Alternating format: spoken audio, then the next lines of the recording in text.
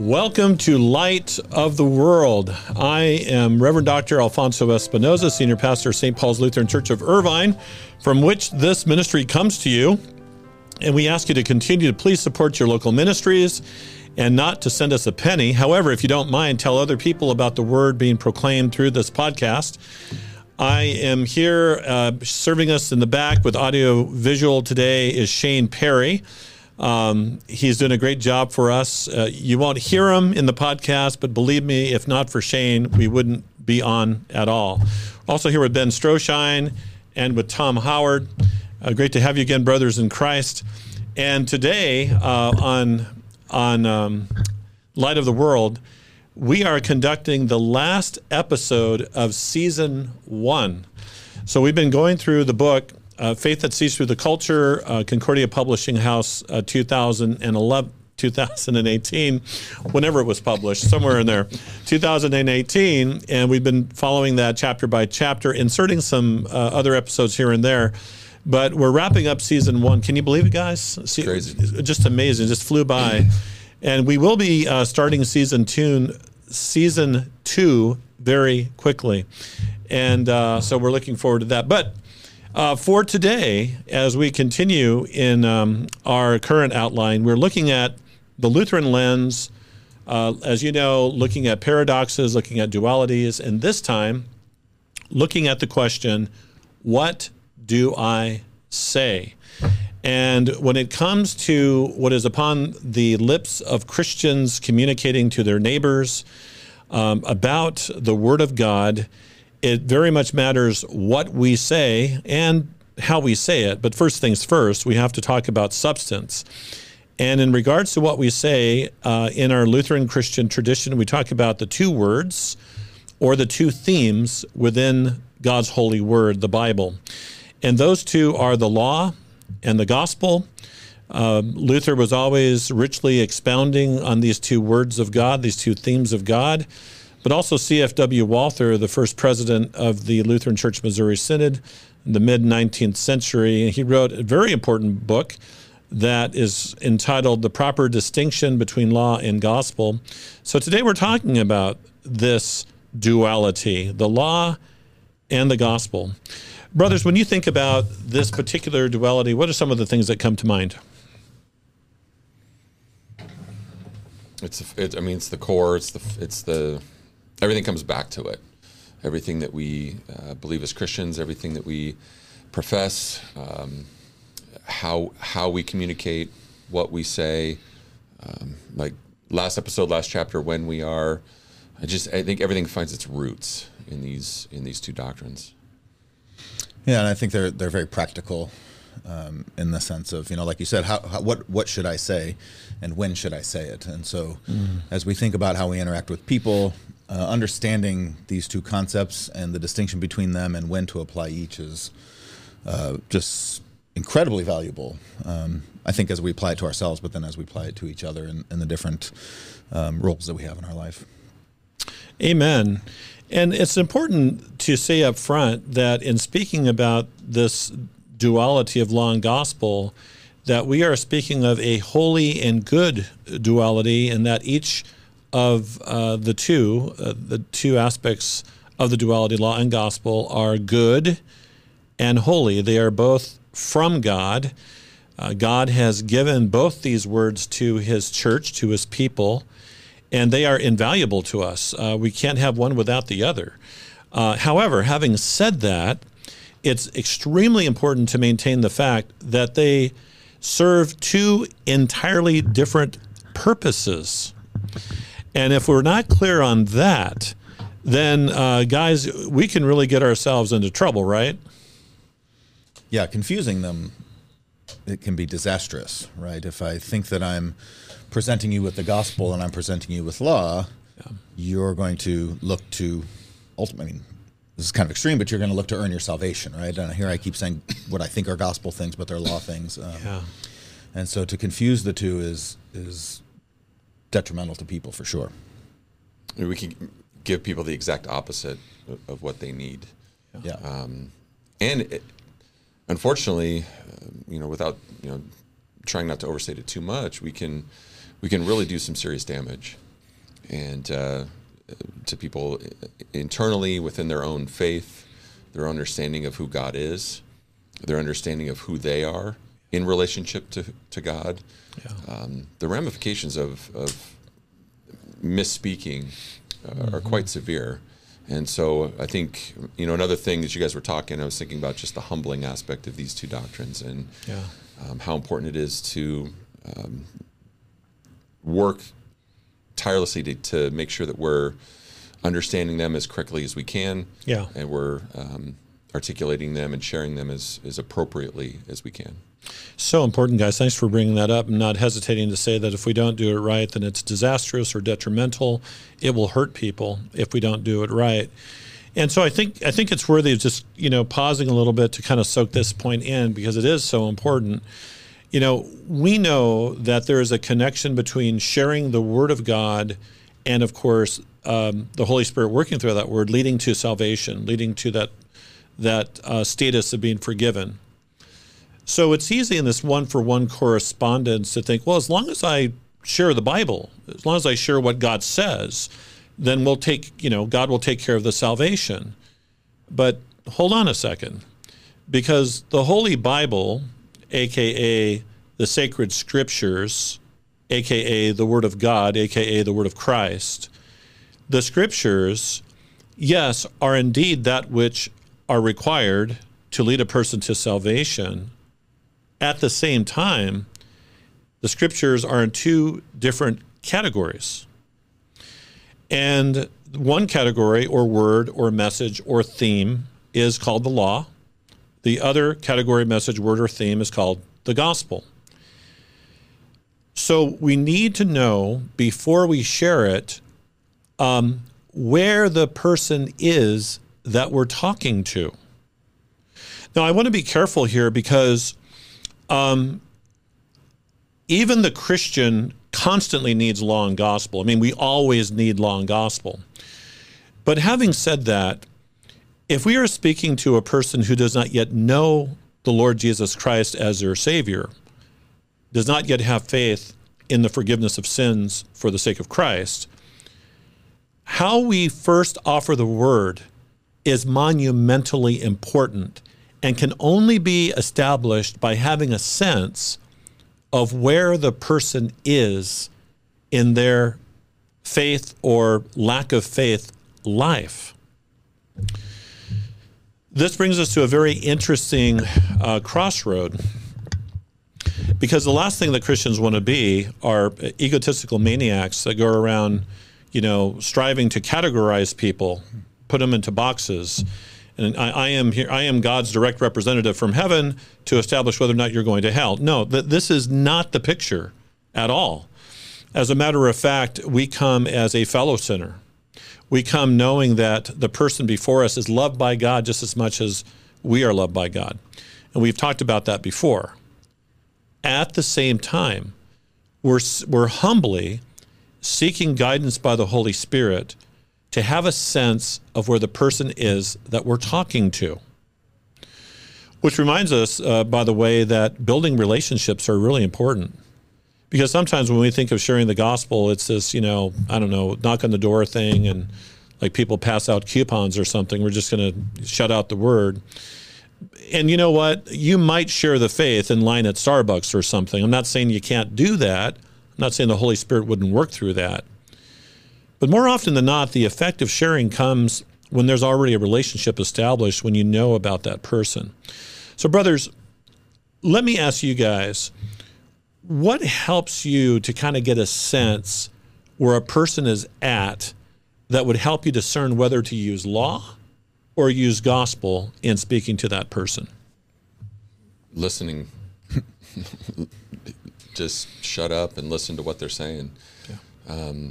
Hear what they're struggling with, what they have questions about, where they're at in their life, what are their views. And then I think to help facilitate that is to just ask a bunch of questions. As you were talking, I was thinking about, we go to a doctor's office to, get treatment, but we just don't walk into the office. The doctor says, okay, take this drug, or we're going to have the surgery. What's a doctor going to do? Ask questions, listen, gather information. The more information we get, and it coinciding with how well we know the person, that gives me a game plan. It gives me a direction or understanding of where people are at. So hopefully I can give them what is most needed. Well, and that relationship has to exist too if they're going to want to listen to you, right? So they know that in that relationship that you actually love them and you care for them, especially if you're going to have to share the law with them, right? Because that tends to come across quite negative or judgmental. And so for it to not be that way, they have to know that it's coming from a place of love and care and concern.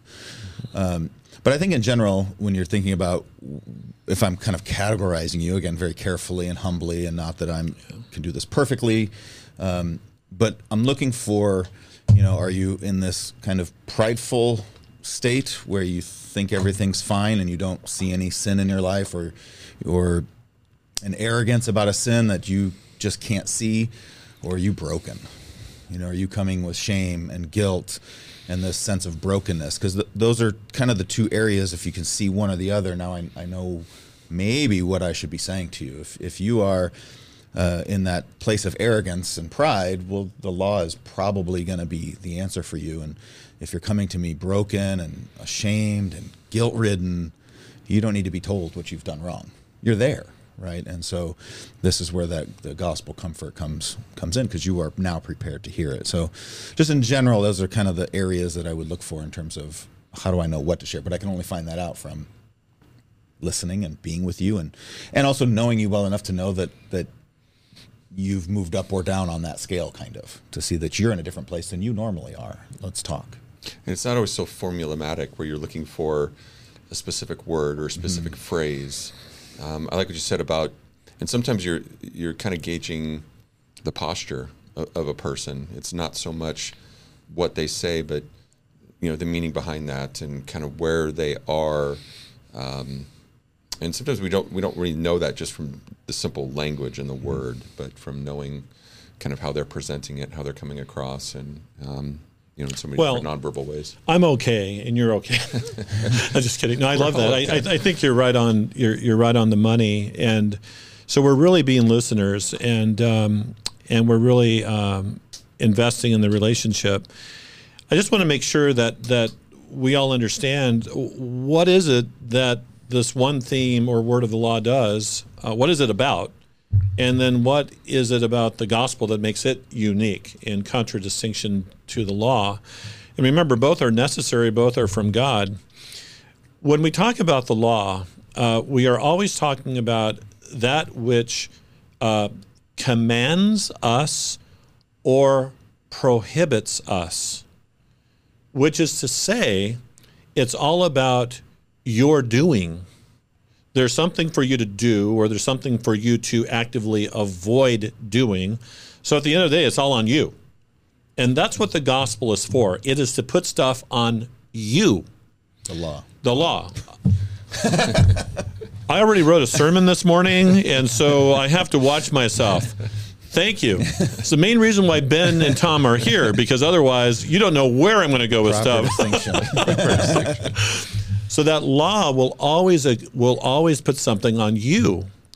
And with that, then the Holy Spirit will do his work, which according to Jesus, and for example, in John chapter 16, is indispensable. He will come and he will convict the world of sin. And he does that through the law. So just to be clear, God commands and he prohibits, he puts it on you through the law. What should come of that? When God puts this on you, what is he going after? What is he as a good physician trying to do for us at this point? Well, he's trying to show me the truth about myself. Okay. Right? When you give me that list, I might say, yeah, I can do it. I got that done. No problem. Yeah. But the reality is that's not true. And so, this is where we talk about the law as a mirror showing me the truth of who I am. So we all have an image of ourselves in our heads. Right. Right. And then we look in the mirror and then we see what's really going on. And the law is doing something similar. We have this construct of who we are, where we fit in the world, how smart we are, how clever we are, how helpful we are, whatever the case might be. And according to our own standards, we might do okay, although we still tend to fall short of our own standards, which is kind of funny to me. But then up against God's law, it doesn't take very long in a little bit of honesty to see that something has gone terribly wrong. And not only do I fall short, but I fall way, way, way short. Philip Yancey wrote a book called Where is God When It Hurts? And it has to deal with dealing with adversity in life. And there's a chapter where he talks about the pain network, the physical pain network of the body. And I'd never really, until I read the book, I never really saw it this way. But why do we feel pain? Why does the body feel pain? Well, the pain is an alert system, right, that tells me and alerts me that there's a problem here. Mm-hmm. And if I don't feel that pain, if I don't have any alert system, I don't take care of the problem. Why does it have to hurt? Why does it have to be so unpleasant? Mm-hmm. Well, if it's just some sensation that isn't that uncomfortable, I may be able to learn to live with it. I may just adapt to it and be, just as a part of who I am, and it's no big deal. Yeah. It has to be uncomfortable, and it has to scream at me and be loud to alert me to the problem. And I think that's what the law's intention is to do. It's to alert me to the problem that I have. The intention is not to make me feel like everything's fine, although we mistakenly take it that way. Mm-hmm. But the intention is to alert me to the fact that there is a problem. And what's even more devastating is it's a problem I can't fix. I love that analogy. As you were explaining the whole pain, the physiological aspect, I was thinking of the fact that I also saw my PT before I came here today, and he was working on my shoulder, and I felt a lot of pain. But it was good though, right? Not only was he, really getting a better understanding of what's going on with my body, but he was conducting a therapy that was actually helping my body. But if not for that pain, number one, I wouldn't know I even needed the therapy, and number two, I wouldn't be getting this fantastic treatment I am now. So what a great analogy that is. And so just to be clear, and going back to some of the things that Ben said about, you mentioned the mirror illustration. Indeed, God's law, and what we're talking about right now to understand the distinction between law and gospel, is something that alerts us, going back to what Tom said, alerts us to this problem called sin. Which is to say, in making that statement, on our own, people really don't necessarily know the sin problem. We can't detect it on our own. We really do think I'm okay. So the law alerts us in causing that pain that we have a problem. We have this sin problem. Some of the scriptures include Romans 3:23, for all have sinned and fall short of the glory of God. That's a law statement. The law reveals this problem. James 2:10, chapter 2, verse 10 says that even if we keep the whole law, the details of God's law, 613 in the Old Testament, but break even just one, we are guilty of breaking all of them. Now, obviously, this sounds very severe, but it's severe precisely because God loves us so much. He so much wants us to understand this problem we have so that we would be in a position to receive what he's come to do about it. So this is a holy thing. This is a good thing, this conviction of the Holy Spirit to show us the problem of sin, which otherwise on our own we would never know. Now, in stating what the law is given, we have to also, we should also alert folks to how the law is not understood properly. And one of the ways that it's not understood properly is when people assume that it's through the law that we are saved. And this approach to the law is called legalism. So I have this group of L words, and I'm rather excited to recommend it to you because it works rather nicely as a mnemonic device. So the law can lead to legalism, and just a moment I'll talk about the other problem, get another L word in there. But for now, brothers, first of all, what exactly is legalism? How would you define it? And secondly, why is it such a predominant problem in our culture? Well, I'm thinking of the draw, right? So if the idea of legalism is that I in some way can improve myself, right? Here's the list of things to do. Let's go do them, right? I think the temptation is self-dependence, right? Being able to look to me to be the one to solve this problem. And I think, culturally speaking, I think that's kind of what our culture says, right? You're supposed to be independent. You're supposed to be strong. You're supposed to pick yourself up, get out there, work hard, and get it done.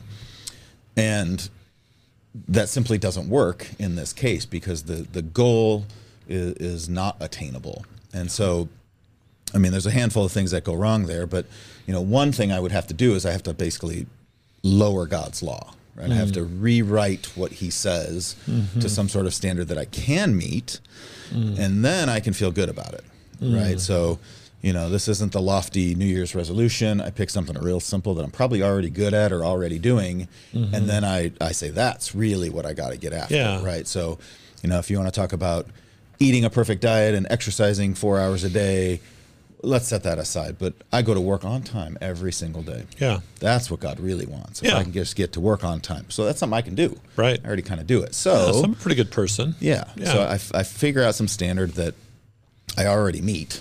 I ignore the rest. And then it brings me some ultimately false confidence, but some confidence that God must be pleased with me because who wouldn't be? Look what I am. Look what I'm doing. Yeah. I had a student ask in class today, actually, why is it so difficult for human beings to admit that they have failed? When we know that sometimes recognizing our failures can actually lead us to making necessary improvements, positive improvements. Great lesson. Why is it so difficult? And so we got to talk about, pride and, all these different kind of forms and causes of it. But yeah, legalism is attractive because it's achievable as long as I lower the bar, right? I think it's also very tangible, right? I see myself doing it. I experience it, and I can see myself doing it rather than taking on somebody's word that something else has been taken care of for me. And then, the last again just goes back to that pride thing. We don't want to admit that we need help. I don't want to stop and ask for directions. I don't want to read the instructions in whatever thing I ordered off at Amazon. I can figure it out. I got it. It's just not something that's valued or praised. Helplessness.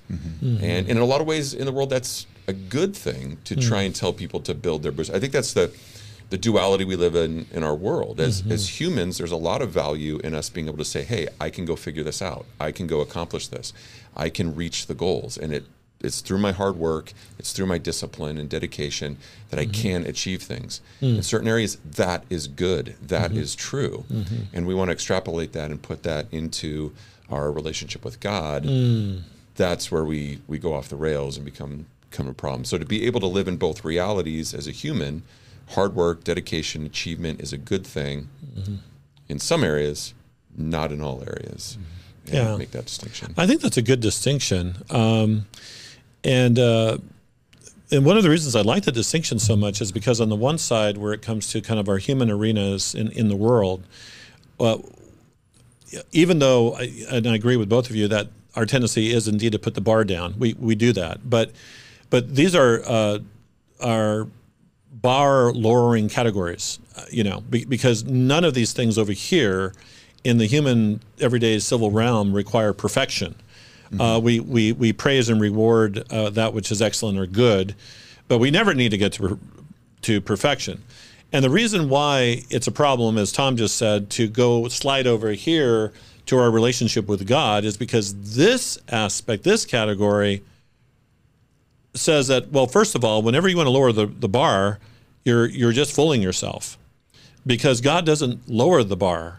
This category demands 100% perfection. This is why we say God doesn't grade on the curve. This is always what God demands, is perfection. So now, when a person does lower the bar, though, and assume to bring the one category over to the God side, our relationship, this can get us into a lot of trouble for a couple of reasons. And I told you I was getting to the other L word, and I will in a minute. But first, we're gonna go from law and legalism to the two extreme problems under legalism, which are now two D words. And I get excited about this sort of thing because I like systematic theology. I like breaking things down. I'm always thinking about charts in my brain. But one of those D words is that if we are fooled by legalism to go along with it, one of the things that can happen, the first D word, is delusion, where we actually think we're all of that plus more, that I really can keep the law. This is something I'm capable of doing, and by golly, I'm a pretty darn good person. And I know, I don't know how it strikes you. It might seem silly or whatever, but this has been a serious theological position over the centuries by some very influential people in the history of the church. One of St. Augustine's greatest opponents was a man by the name of Pelagius. And Pelagius argued, he actually argued in black and white in his writing, that if God makes a commandment and puts it down and records it in Scripture, it is there because you can keep it. So the conclusion is, of course legalism is permissible, or Pelagianism, which was a form of legalism, because God knows that whatever he tells you to do, you can do. Well, 1,500 years later, lo and behold, as I'm doing research on Tim LaHaye, and personally, he's in heaven now, and I say that because I believe he sincerely confessed Jesus to be his Savior who washed away his sins. Unfortunately, however, as a good neo-evangelical who wrote prolifically, he held Pelagius' position. I mean, point blank. I mean, he wasn't shy about it. He took the exact same position that if God commanded it, therefore you can do it, therefore this is true. So we really have to guard ourselves against this because it's a preposterous idea. Who can keep the law of God to that extent? Well, and your big problem then is now I don't need Jesus. Right. So this is that whole law-gospel connection. So right. If you tell me to obey the law and I say, sure, and then we come back and check, am I obeying the law? And the answer is yes, if it really was. Yeah. And then you say, well, what about Jesus? I'm like, no. Yeah. I'm all set. I have no need for your gospel. I have no need for your Jesus, your salvation, all of that, because, so I guess now there's two routes. Either you can be a bad person like you guys and need that Jesus fellow, or you could be like me and do it really well, and it's totally unnecessary. Or a third option, which I think is even more insidious, and I've run into this, and I'm currently talking to someone in this third option category, and that is the person who says, no, it is, they may not come out and say legalism, but it really is about this, being a good person. And I do believe in Jesus. He's been very helpful to me because he's an example to me on how to live this way. And he teaches me. He's this really, really exceptional teacher and example in my life.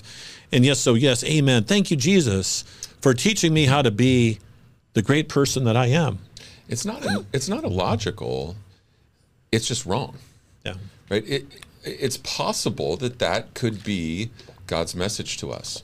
I'm giving you these rules, I'm giving these expectations because I think you can do it, and I'm going to help you do it. And once you do it, now you're okay, we're okay, and now heaven is yours. Yeah.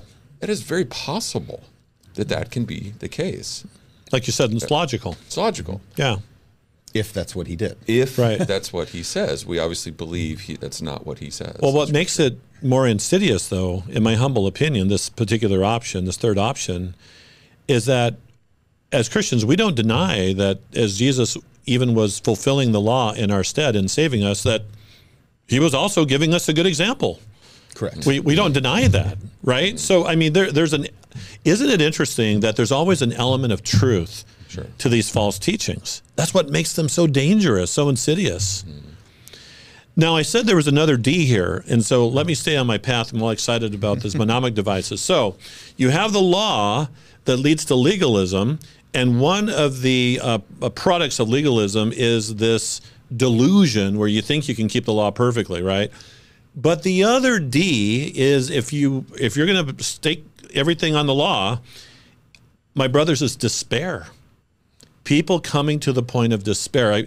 I believe this is the way to go. I believe this is what God is telling me. I believe this is the way I should respond to his word, and this is what his word is all about.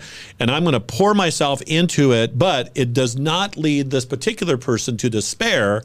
It leads this other person to, does not lead the person to delusion, but leads this other person to despair. What are your thoughts on that condition? I first thought you were going to say devastation. That was my guess was devastation. That would have worked. It was close. Yeah, it could work. We could use that. Your former colleague, right, Dr. Rod Rosenblatt? Yeah. All this just reminds me of his book, and then eventually his speaking tours you can find on YouTube, The Gospel for Those Broken by the Church. And just the wave of people spiritually devastated who have walked away from the church, who have been so broken because of a false gospel that has been preached to them. Mm-hmm. And really what that is that illusion, that delusion, that you can achieve it. And people get to the point where they realize, no, I can't. And that devastation of realizing, I've tried.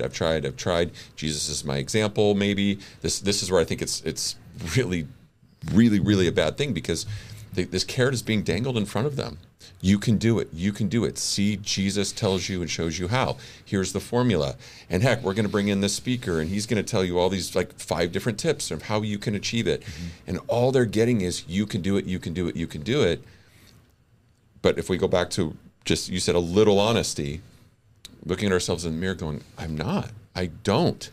And so maybe Christianity is not for me, it's for other people. I'm clearly out, and they feel hopeless. It's not for them. And that's what a horrifically tragic place that people have been brought to because of a false message being told them.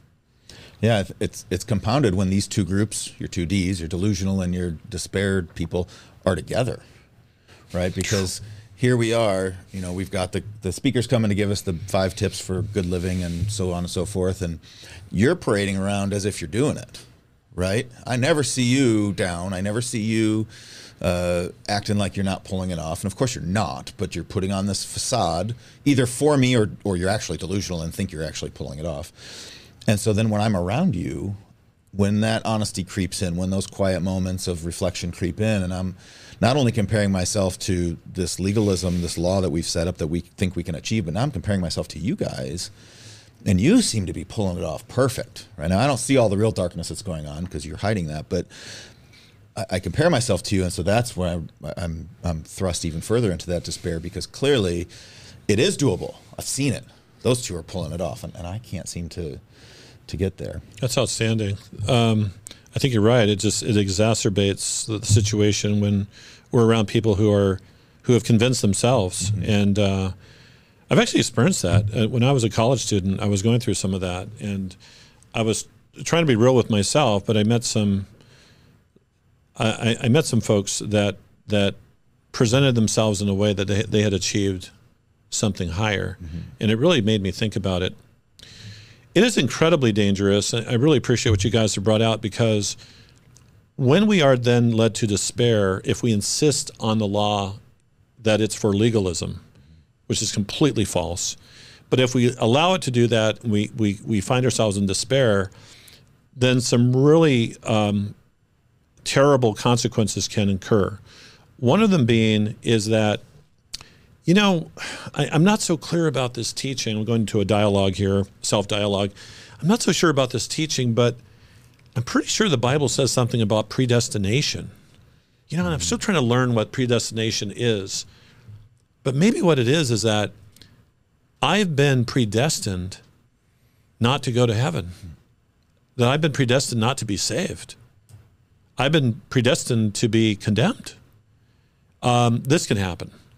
Or simply, even if a person isn't grappling with predestination, by the way, predestination is a wonderful, wonderful teaching of the faith that we'll get to on another episode. Don't worry, it's coming. Or a person will simply say, my sin is just too great. I want to believe that Christ died for the sins of the world, but there's just something about my sin and my predicament that just puts me over the top of that possibility for me. So this is a terrible, terrible threat to people's salvations. So we need to avoid legalism like the plague. It's horrible. Now, I shared with you that there's another L word in terms of this law gospel. We're still on the law side of things here, folks.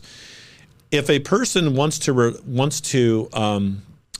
focus on the law, and if they're led to a misunderstanding of it, if they don't go toward legalism, the other misunderstanding that can come out of it is something called libertinism.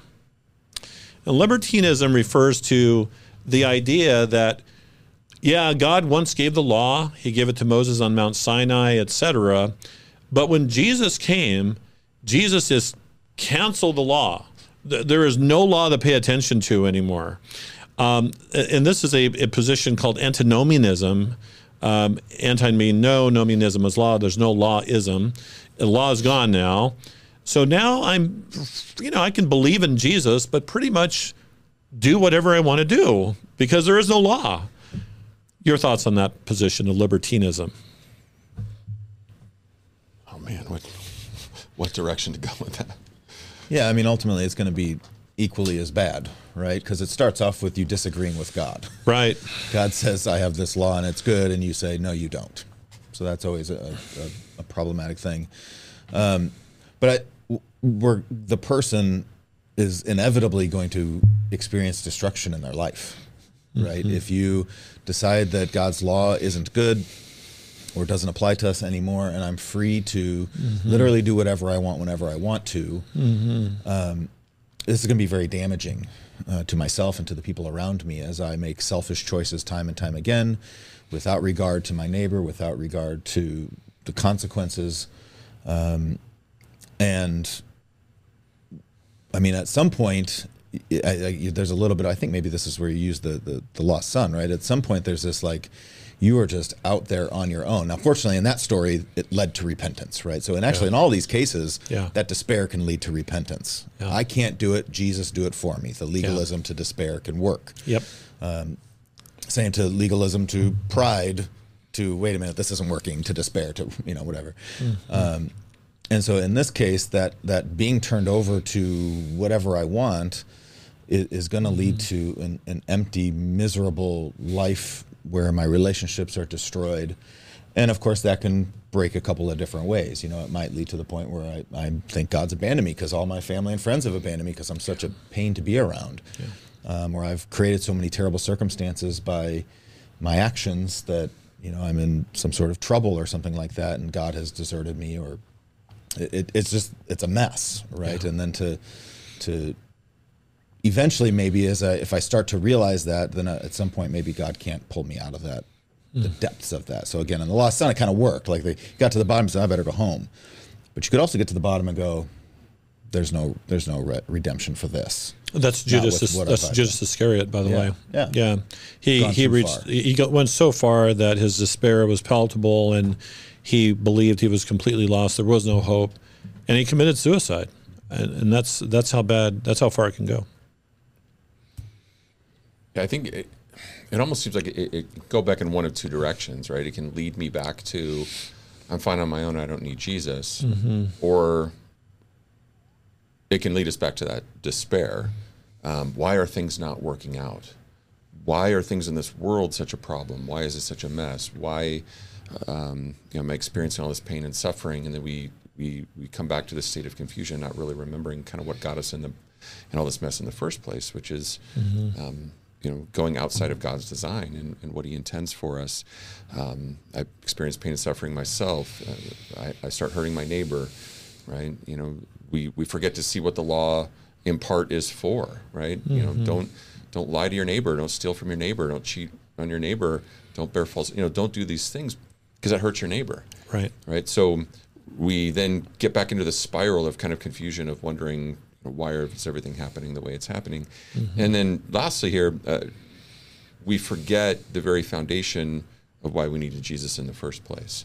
If I'm suddenly now free from the law, and I am in the sense that I don't need it to get to heaven, but if I'm freed from any kind of responsibility according to the law, I forget the fact that I break the law. Yeah. And I continue to need Jesus, not just once, but every day of my life. That's really good. That is why, for example, and what we're talking about, Romans 6, beginning at verse 1 is so important. Shall we go on sinning that grace may abound? By no means. Don't you know that you have died to sin? And so we can't go along with this libertinism that will just kind of, unleash the flesh and say, do whatever you want. Also in Romans chapter 2, I do mention this in the book on page 217, in talking about the other wrong approach, no law at all, antinomianism, and as I label the subtitle, and the loss of conscience. You mentioned the way we're designed by God. Well, one of the ways that we're designed by God is that God gives us a conscience for a good reason. It's a gift. Conscience is a gift. Even if a person doesn't follow it necessarily in a given instance, the person is given a gift from God internally to know what is right and what is wrong, what will be helpful for them and what will be harmful against them. And every time we go along with libertinism and tell ourselves that it's okay to live this way, we are chipping away at our conscience. So just think of your conscience being given to you when you were born as a blank piece of white paper, 8.5 by 11. Every time we deliberately say, I'm going to sin anyway because it doesn't matter, you tear off a little piece of that paper. You do it again, you tear off another piece. You do it again, you tear off another piece. And before you know it, your conscience is left bare. And you have lost we can destroy a very precious gift from God. When you said it doesn't matter, my first thought was, who is hurt by my sin? And is that what they would say? Right? Well, it doesn't matter. Yeah. Yet the person who I just hurt because I went outside God's guideline is probably not saying, wait a minute, it doesn't matter. It mattered to me because my sin ends up hurting people in some way. Well, and they wouldn't apply the same standard. So if I think it doesn't matter what I do, but then you do some injustice towards me, I'm pretty quick to change my tune. Think about the drastic effect described in Scripture about what can happen. And I see, Ben, you reminded me where we brought up the prodigal son. But this is on page 218, but I get into a couple other scriptures I'll share with everybody right now. This account in Scripture, though, has a good ending for the prodigal son. The prodigal son's misery led him to seek out his father, and he finally experienced unconditional love and mercy. But, and this is as Ben was saying before, this is not always the outcome when conscience is rejected. St. Paul describes this alarming state of affairs in the book of Romans. This is Romans 1:28-32. And since they did not see fit to acknowledge God, God gave them up to a debased mind to do what ought not to do, what ought not to be done. They were filled with all manner of unrighteousness, evil, covetousness, malice. They are full of envy, murder, strife, deceit, maliciousness. They are gossips, slanderers, haters of God, insolent, haughty, boastful, inventors of evil, disobedient to parents, foolish, faithless, heartless, ruthless. Though they know God's righteous decree that those who practice such things deserve to die, they not only do them, but give approval to those who practice them. Which is to say that this condition is indeed infectious. It spreads to other people, as you were saying. What is described in Romans 1:28 as having been given up to a quote-unquote debased mind comes out similarly in 1 Timothy chapter 4, especially as St. Paul describes the condition of, quote, conscience seared. Interesting.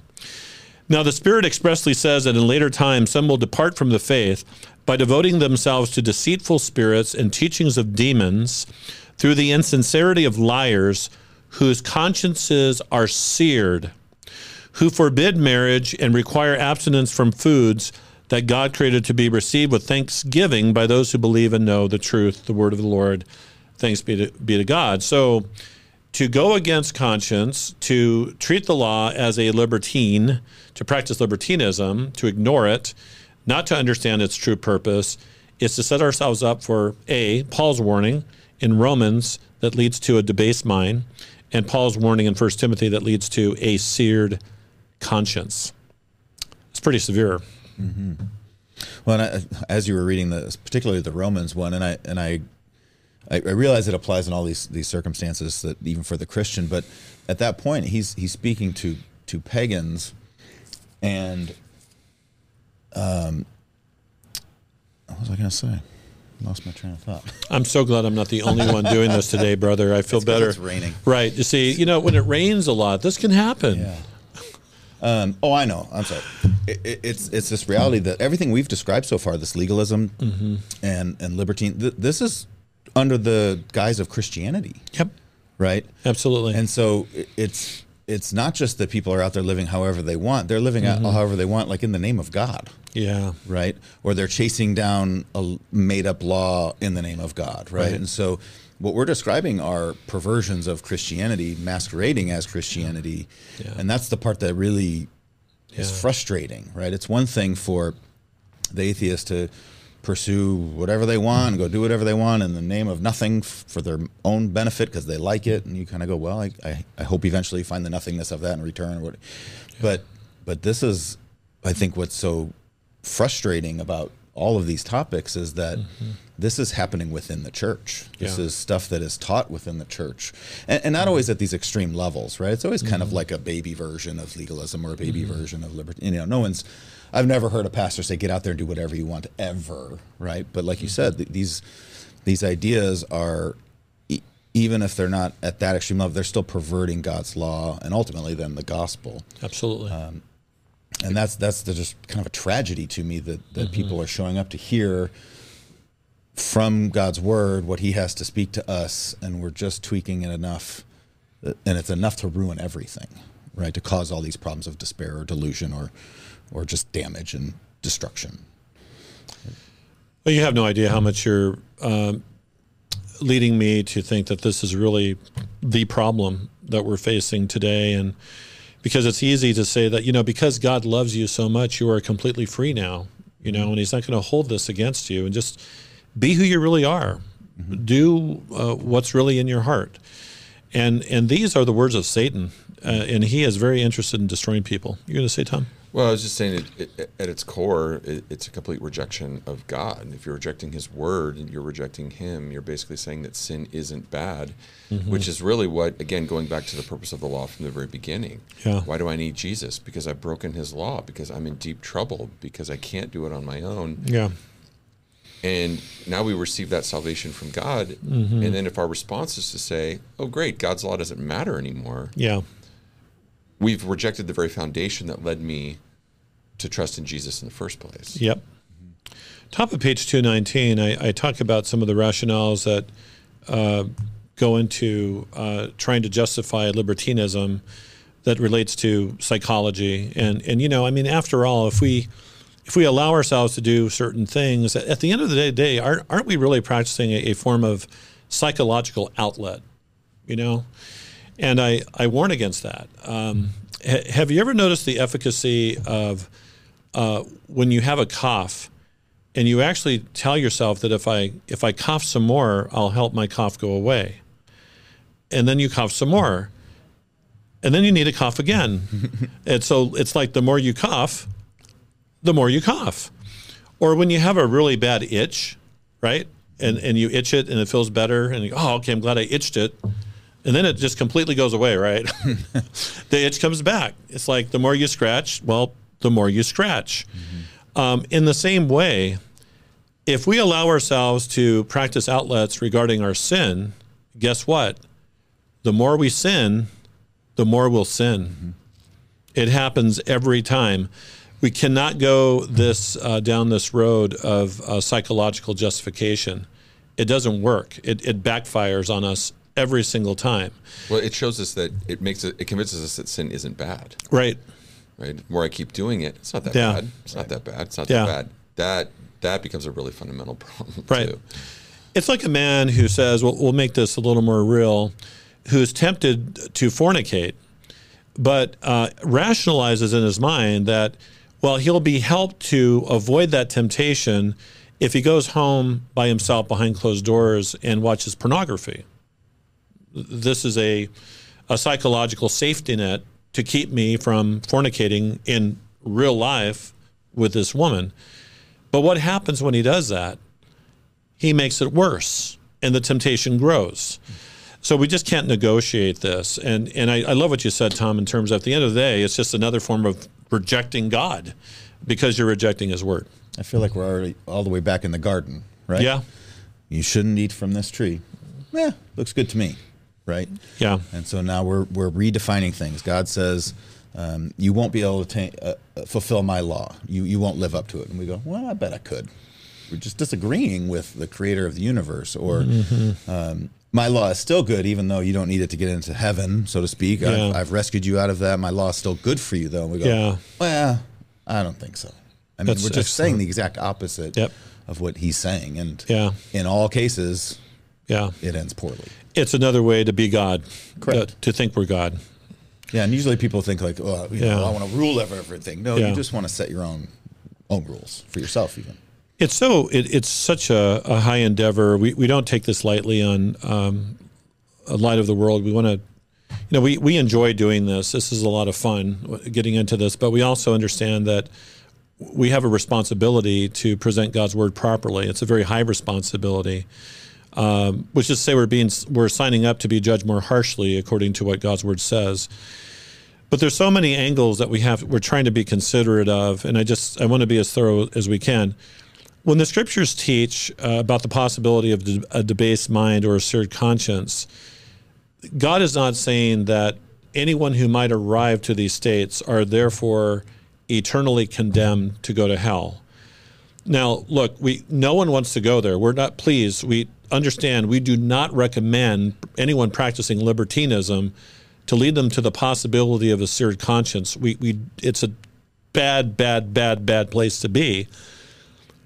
But even if we could look in the heart and know that someone was there, we should never condemn that person, because God may have brought that person to the bottom of the barrel to just raise them up to know what they really need for the first time.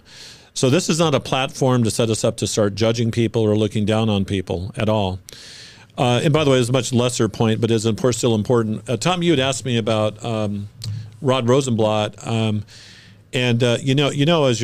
as you're growing up and everything, there are certain people that are considered mentors in your life, and he was one of my collegiate mentors. I had three: the Reverend Dr. Charles Mansky, the Reverend Dr. Garth Ludwig, and the Reverend Dr. Rod Rosenblatt, and we dialogue regularly to this day. And to this day, my salutation on my emails to him are, "Dear Professor." So he'll always be my professor. He'll always be my mentor. He's an astounding theologian, and I love him dearly. I asked him to do an endorsement for this next book coming out. But yeah, just an exceptional teacher, an exceptional systematician and apologist. I love him dearly. Shout out to you, Rod. Thanks for blessing the church. So in moving on here, we're getting back to when to share this law. You guys already said some really, really good things.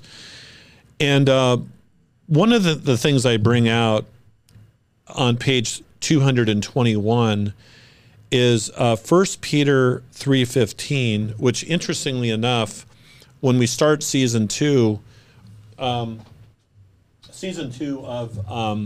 Light of the World, we're going to go to this book, Faith That Engages the Culture. This book was released by Concordia Publishing House in 2021, and it's about engaging people with the saving gospel of Jesus Christ. And there are major sections in this book about 1 Peter 3:15. 1 Peter 3:15 teaches us how to engage, but one of the things that it says, it's packed, but it says that when we do it, when we give an answer for the hope that is within us, we are to do it with gentleness and respect. I'm bringing this out at this juncture because let's say we make the determination that the person needs law. We should never, ever assume for some inexplicable, crazy, and yet popular idea that if you have to share the law with someone, all of a sudden you need to become obnoxious. All of a sudden you need to change your tone of voice and become very stern. I mean, where is that written, right? If you do share the law, it is always to be characterized by gentleness and respect. If sharing the law becomes an opportunity to even approach the impression that, well, now I'm going to give you this law that you need, and what I'm doing is I give it to you is implying that, well, I've graduated, and I don't need it like you do. If we ever approach that kind of communication, we've blown it. That is not what God wants. Now you need to hear the law. Yeah, right. I'm going to do it harshly. Right. So we arrive to humility to properly communicate. Okay. We have now come to, how are we doing on time? How's the time so far, guys? Good. No idea. 45-ish or something like Okay, that. okay. People watching can check the timestamp. Okay. See if I guess Yeah, it right. yeah. I think that's about right. So we want to go to the other word, the other message, the other theme, and that's the gospel.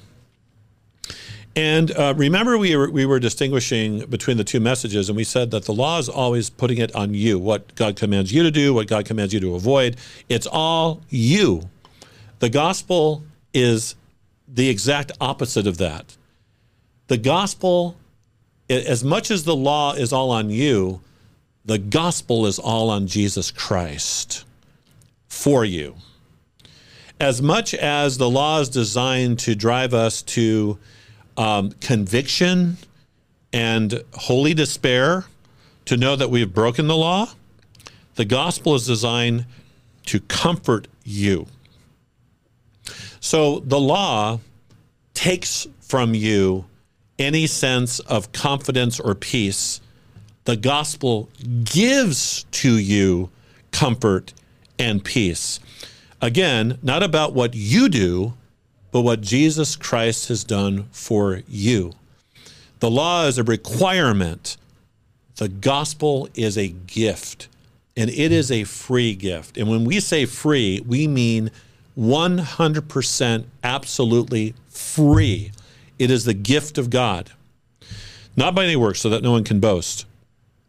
So when we share the gospel, remember, we've talked about listening to the other person and just really investing in relationship. What are the things we're looking for to know when a person who may not know the gospel is ready to hear the gospel? What are your thoughts? People whose the weight of the law and the reality of their failures have overwhelmed them, where they feel, express, communicate guilt, shame, regret, remorse, where they're truly humbled, which again is always important for us to remember.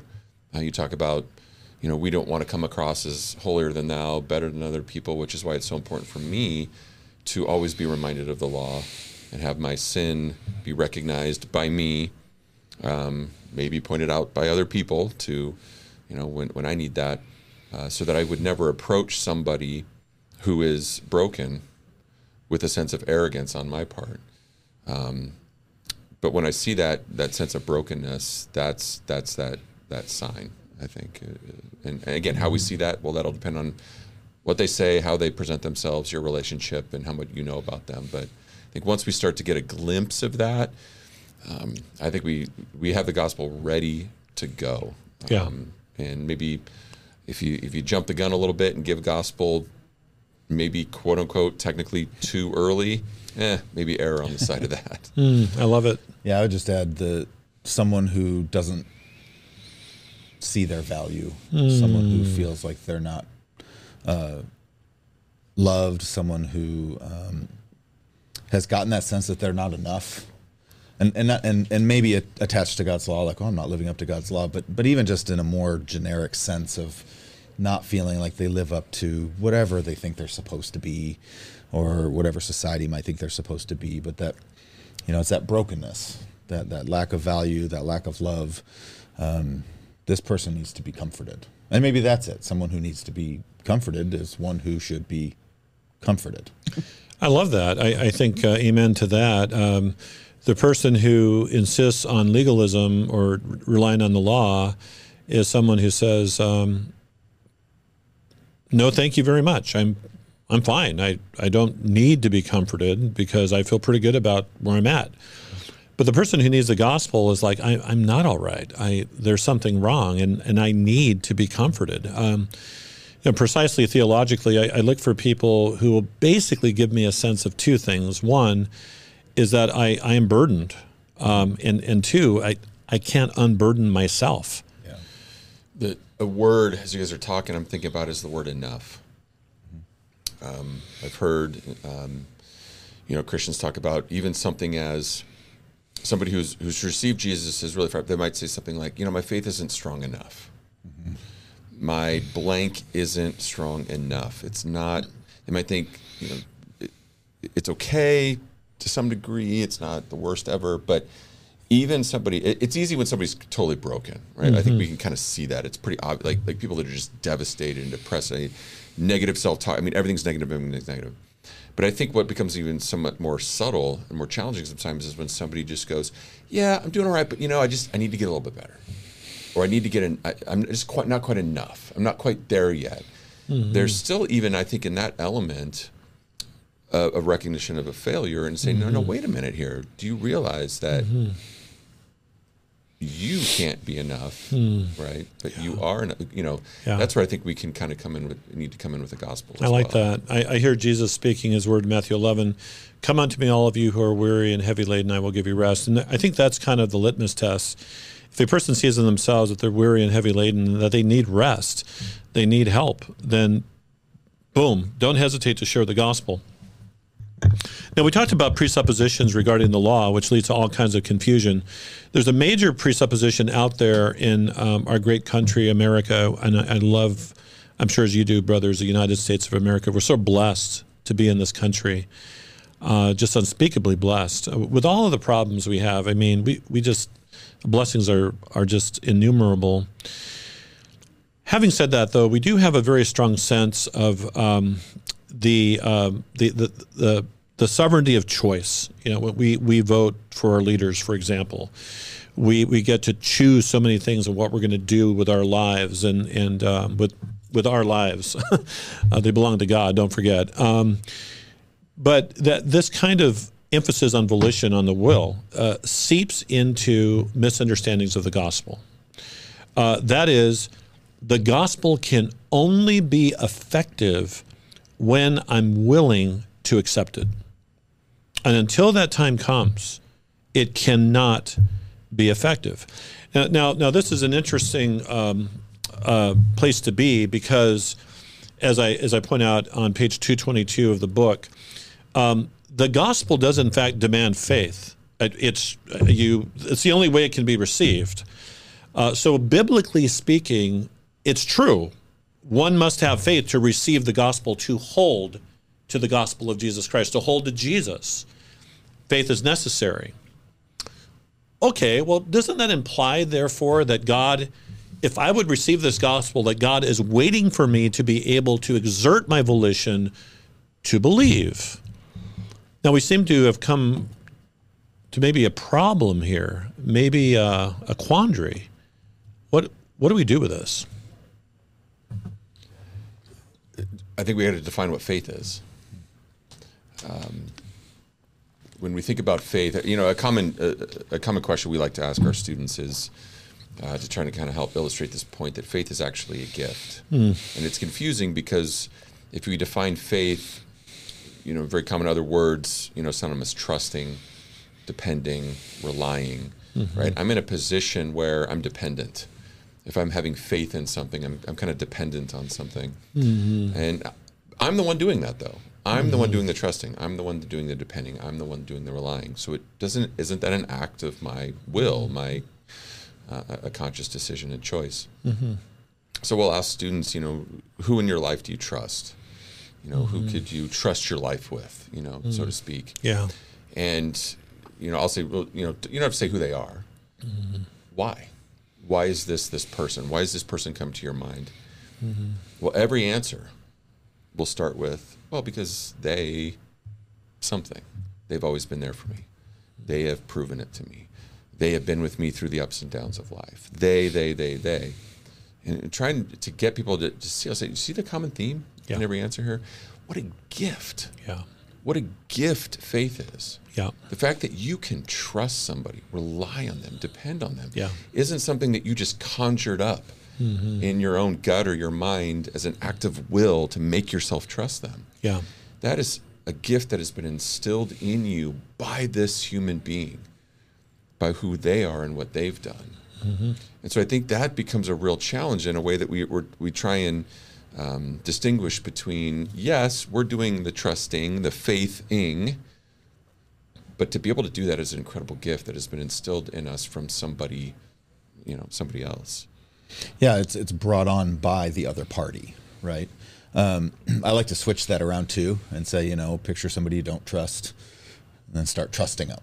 And they're like, no, I haven't heard it's the same answers, right? Like, why not? Yeah. Well, they, on and on and on. What's interesting then is, and I think maybe what confuses people is, you can actually go against that, right? Even in our own lives. You can trust that person that you really, really shouldn't, right? They've given you all, but I feel like this is when my will is really getting involved, right? I trust Tom because I've known him for 16 years and I know who he is and what he's like and I've observed him. And so if he says something to me, when I trust him, it's because of him. If somehow I decided this morning to not, that's where I'm really getting involved and just making kind of a foolish choice, right? And so when my will is overriding, I guess, that's really the good. Natural response. Yeah. And again, we see this all the time in certain circumstances where you've got that person who has let you down over and over and over, and here you are ready to give them another shot. I mean, the natural response, the proper response would be to not trust, and yet you could override it. And so I think the same thing's happening with God. I mean, God is the one that has revealed himself to me. Yes. Right? The reason I know that he's trustworthy is because he has shown me that he's trustworthy. He has delivered on all of his promises. He doesn't tell lies. He's honest. Again, it's the same thing. Why do you trust God? Because he, right? Every answer is going to be about him. And that's just kind of almost like conjured in me. Like it's not something my will is out there pursuing or accomplishing. If my will wants to get involved, I could take all that information and say, no thanks. Yeah. Like now I feel like that choice and that will is enlivened and acting inappropriately. It's actually acting against the information. But if I end up trusting God and receiving this gospel and receiving this work of Jesus, that's his work too. He's accomplishing that too. This is great stuff. And we're bringing out some important nuances. Does conversion have any relationship to the will? Well, the answer is yes, but it makes all the difference in the world where we put the will in that process. And my introductory comments as we started talking about this is really looking at the popular tendency to put the will first. And this is where the will gets in the way. This is where the will goes all the way. This is what Luther meant, that we have all the free will in the world to go to hell. It's that dangerous. But this is what happens. So let's just cut to the chase. The gospel is God's gift. God the Father presents Jesus to you. For God so loved the world that he gave his one and only Son, that whosoever believes in him will not perish but have eternal life. In 1 John 2:2, he is the atoning sacrifice for our sins, but not only for our sins, but for the sins of the world. 2 Corinthians 5:21, God made him who had no sin to be sin for us, so that in him we might become the righteousness of God. Galatians 3:13, for Christ redeemed us from the curse of the law by becoming a curse for us. As it is written, cursed is everyone who hangs on a tree. This is all gift. Christ for you, Jesus in your stead. It is Jesus before you. And now you get to that context of your analogies about the they preoccupation. Now we're saying, well, I'm looking at him. And it's on account of him that I am inspired, there it is, to believe.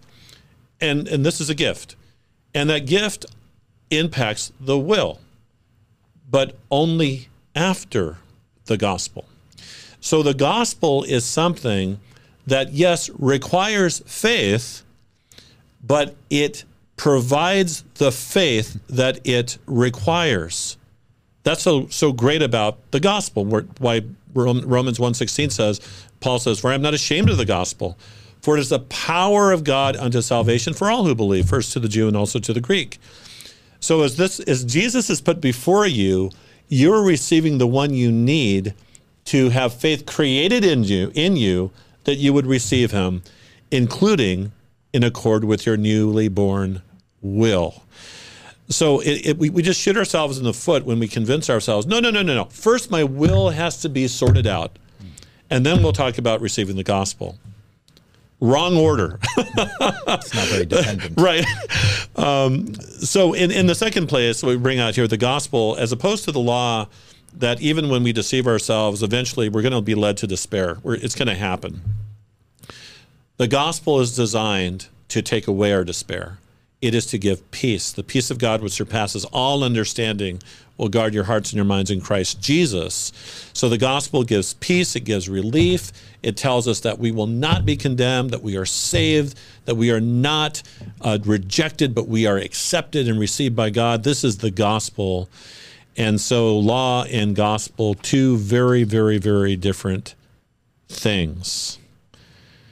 It goes back, I think, to what you were saying before, like how do you know what to give? If the gift that you're giving somebody is peace, ask, do they need peace? If the gift you're giving is comfort, do they need to be comforted? Mm-hmm. You know, and maybe just even that framework is, you know, who needs comfort?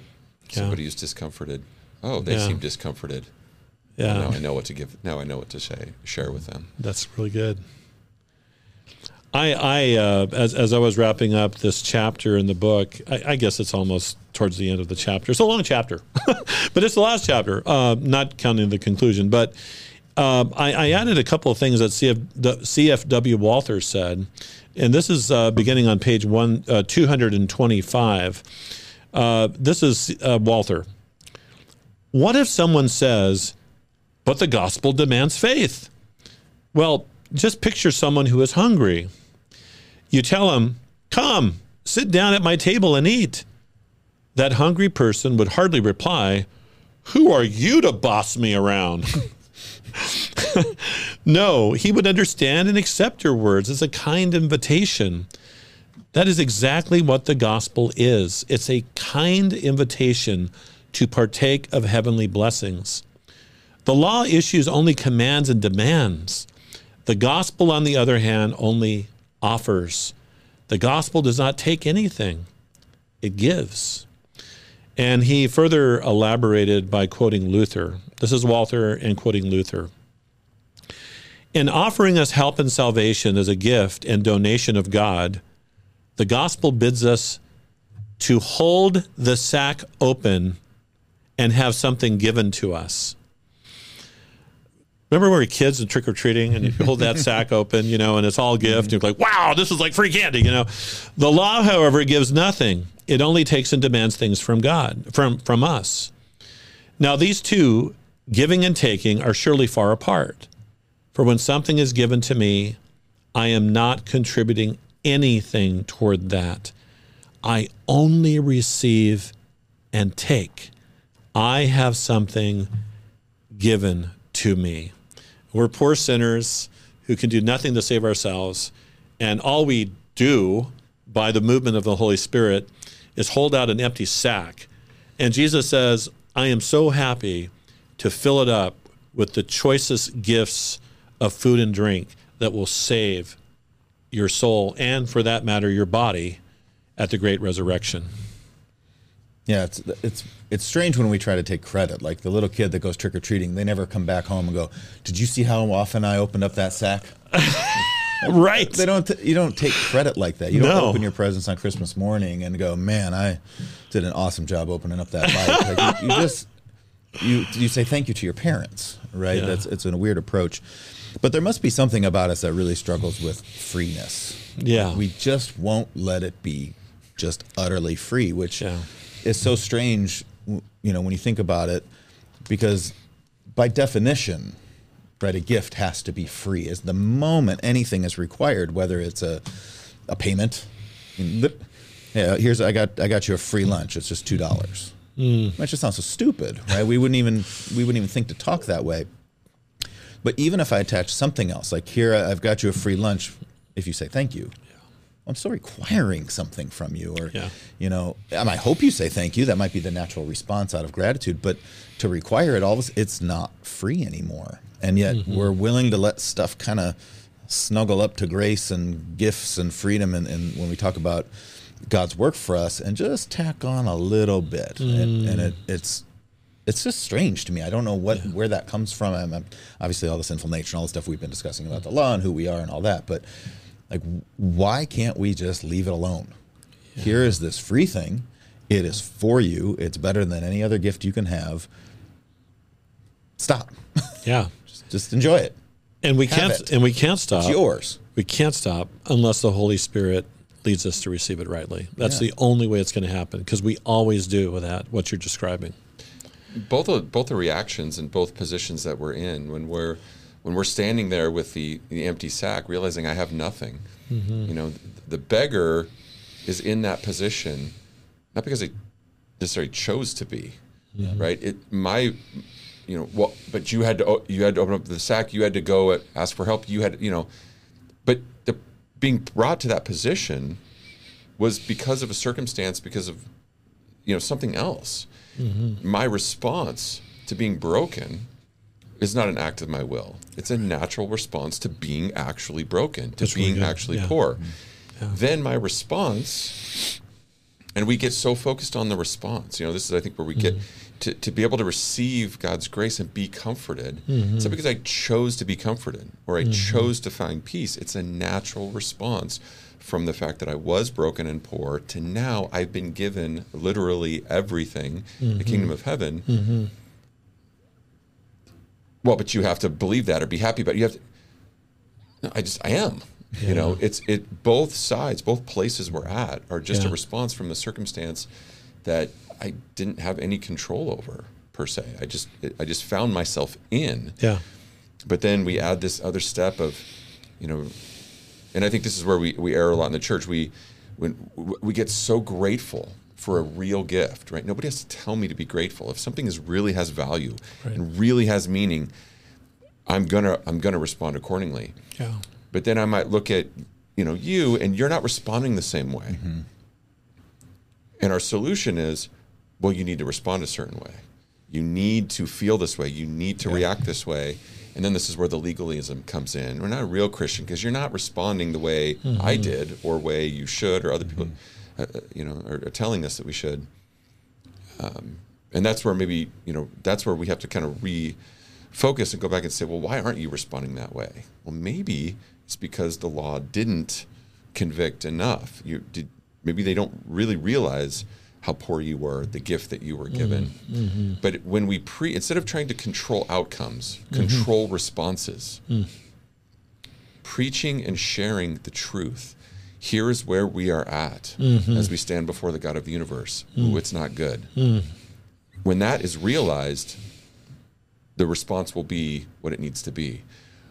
Then, when we just simply share the gospel, the truth of what God has done for us, I don't have to worry about that person's response. I don't have to control it. I don't have to manipulate it. I don't have to cajole it.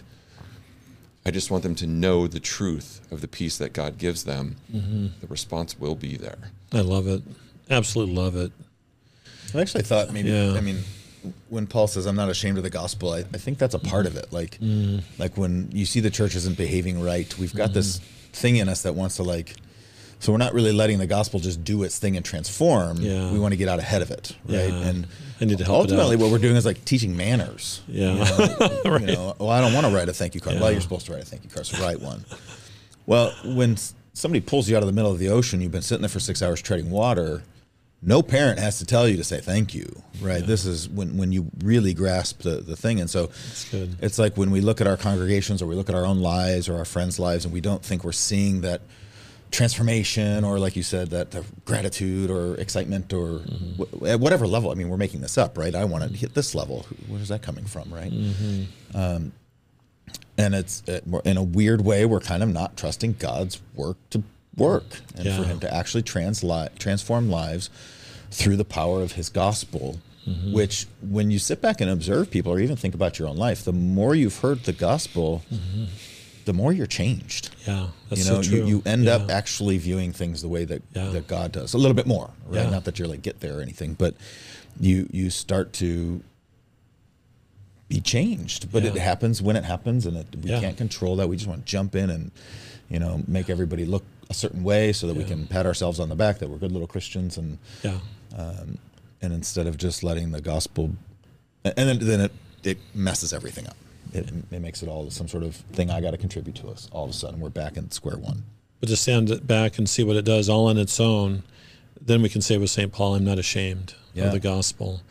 As you guys were elaborating, I was thinking of Amazing Grace, and I once was lost, but now am found, was blind, but now I see. It's in the moment existentially. It's just there. We don't have to set it up. Well, in the beginning of the whole hymn, Amazing Grace. Well, why is grace amazing?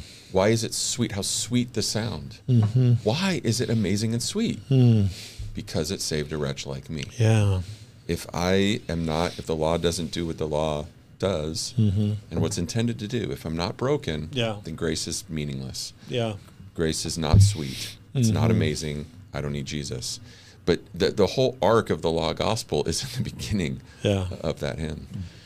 So Ben, Tom, and I were at a wedding last weekend, last Friday, and during the service, the DJ was supposed to start playing the music for "Come Thou Fount of Every Blessing." Come Thou Fount of Every Blessing, and we were ready to sing, and instead, "Amazing Grace" came on, and I was standing there thinking, this is the wrong hymn, but I really like this hymn. So we can listen to it for a little while. But isn't it a great hymn? And it just teaches us this whole disposition that you were describing. I had said before that we want to be careful as we present all of this. We know we're bearing a responsibility. We're excited to share the Word of God. But I had said previously that the difference between law and gospel included the fact that when we're stuck in the law and the law is bearing down on us like a hammer or a lightning bolt, it deprives us of peace. But the gospel, in giving to us Christ, provides peace. It gives peace. But I have on page 230 an important reminder, trying to cover the bases properly, to say that this peace that the gospel gives is what we might consider to be a vertical peace and not a horizontal peace. The vertical peace means that you do get peace. You have peace with God. You know God is on your side, that no matter what happens in your life, God is going to use your circumstances to bless you and to always carry you, no matter what. But at the same time, to live in Christ is not to know horizontal peace. We're going to have plenty of problems in the world. There are going to be plenty of people who disagree with us because we do confess the Lord Jesus Christ. If we're serious about sharing the gospel, and for example, Shane Perry, who is doing our audiovisual today, he would like to be open to the strong possibility of becoming a pastor in the future. And that's a wonderful desire because he knows peace with God this way. But to choose such an endeavor, if God permits him to become a pastor, means lots of trouble this way, but nothing to fear because God will provide every step of the way. So I just wanted to make that clarification. And then finally, wanted to share with you the last place I go in this chapter, because once the law does its work and leads us to the gospel, it doesn't mean, as I said before, that no more law. We need it every day of our lives to keep us in the proper humility, knowing we always need Jesus Christ. And the way that the Lord protects our faith, that is a gift, and keeps us in a good place, is through the ministry of the church, where his word and sacrament is always given to us sinners to keep our faith alive in the Lord Jesus Christ. And there are many means of grace that give us the word, including baptism and the Lord's Supper, the mutual conversation and consolation of Christians. And I'm saving absolution over here for a second. Teaching and preaching, of course, what we're doing right now. but also confession, absolution, when we can come with our burdens, which we do continue to carry, to our pastor or to another Christian, confess them before God and the other brother or sister in Christ, and then receive the absolution to know that we continue to be kept in Christ and forgiven. And that's where we wrapped up the chapter, brothers. And for your information, folks, those of you who are tuning in, the book does have a conclusion. It talks about the convergence of all of the dualities that we talk about in this book. But check it out. It's very short and sweet. But it was such a privilege to share season 1 with you all. Thanks for joining us.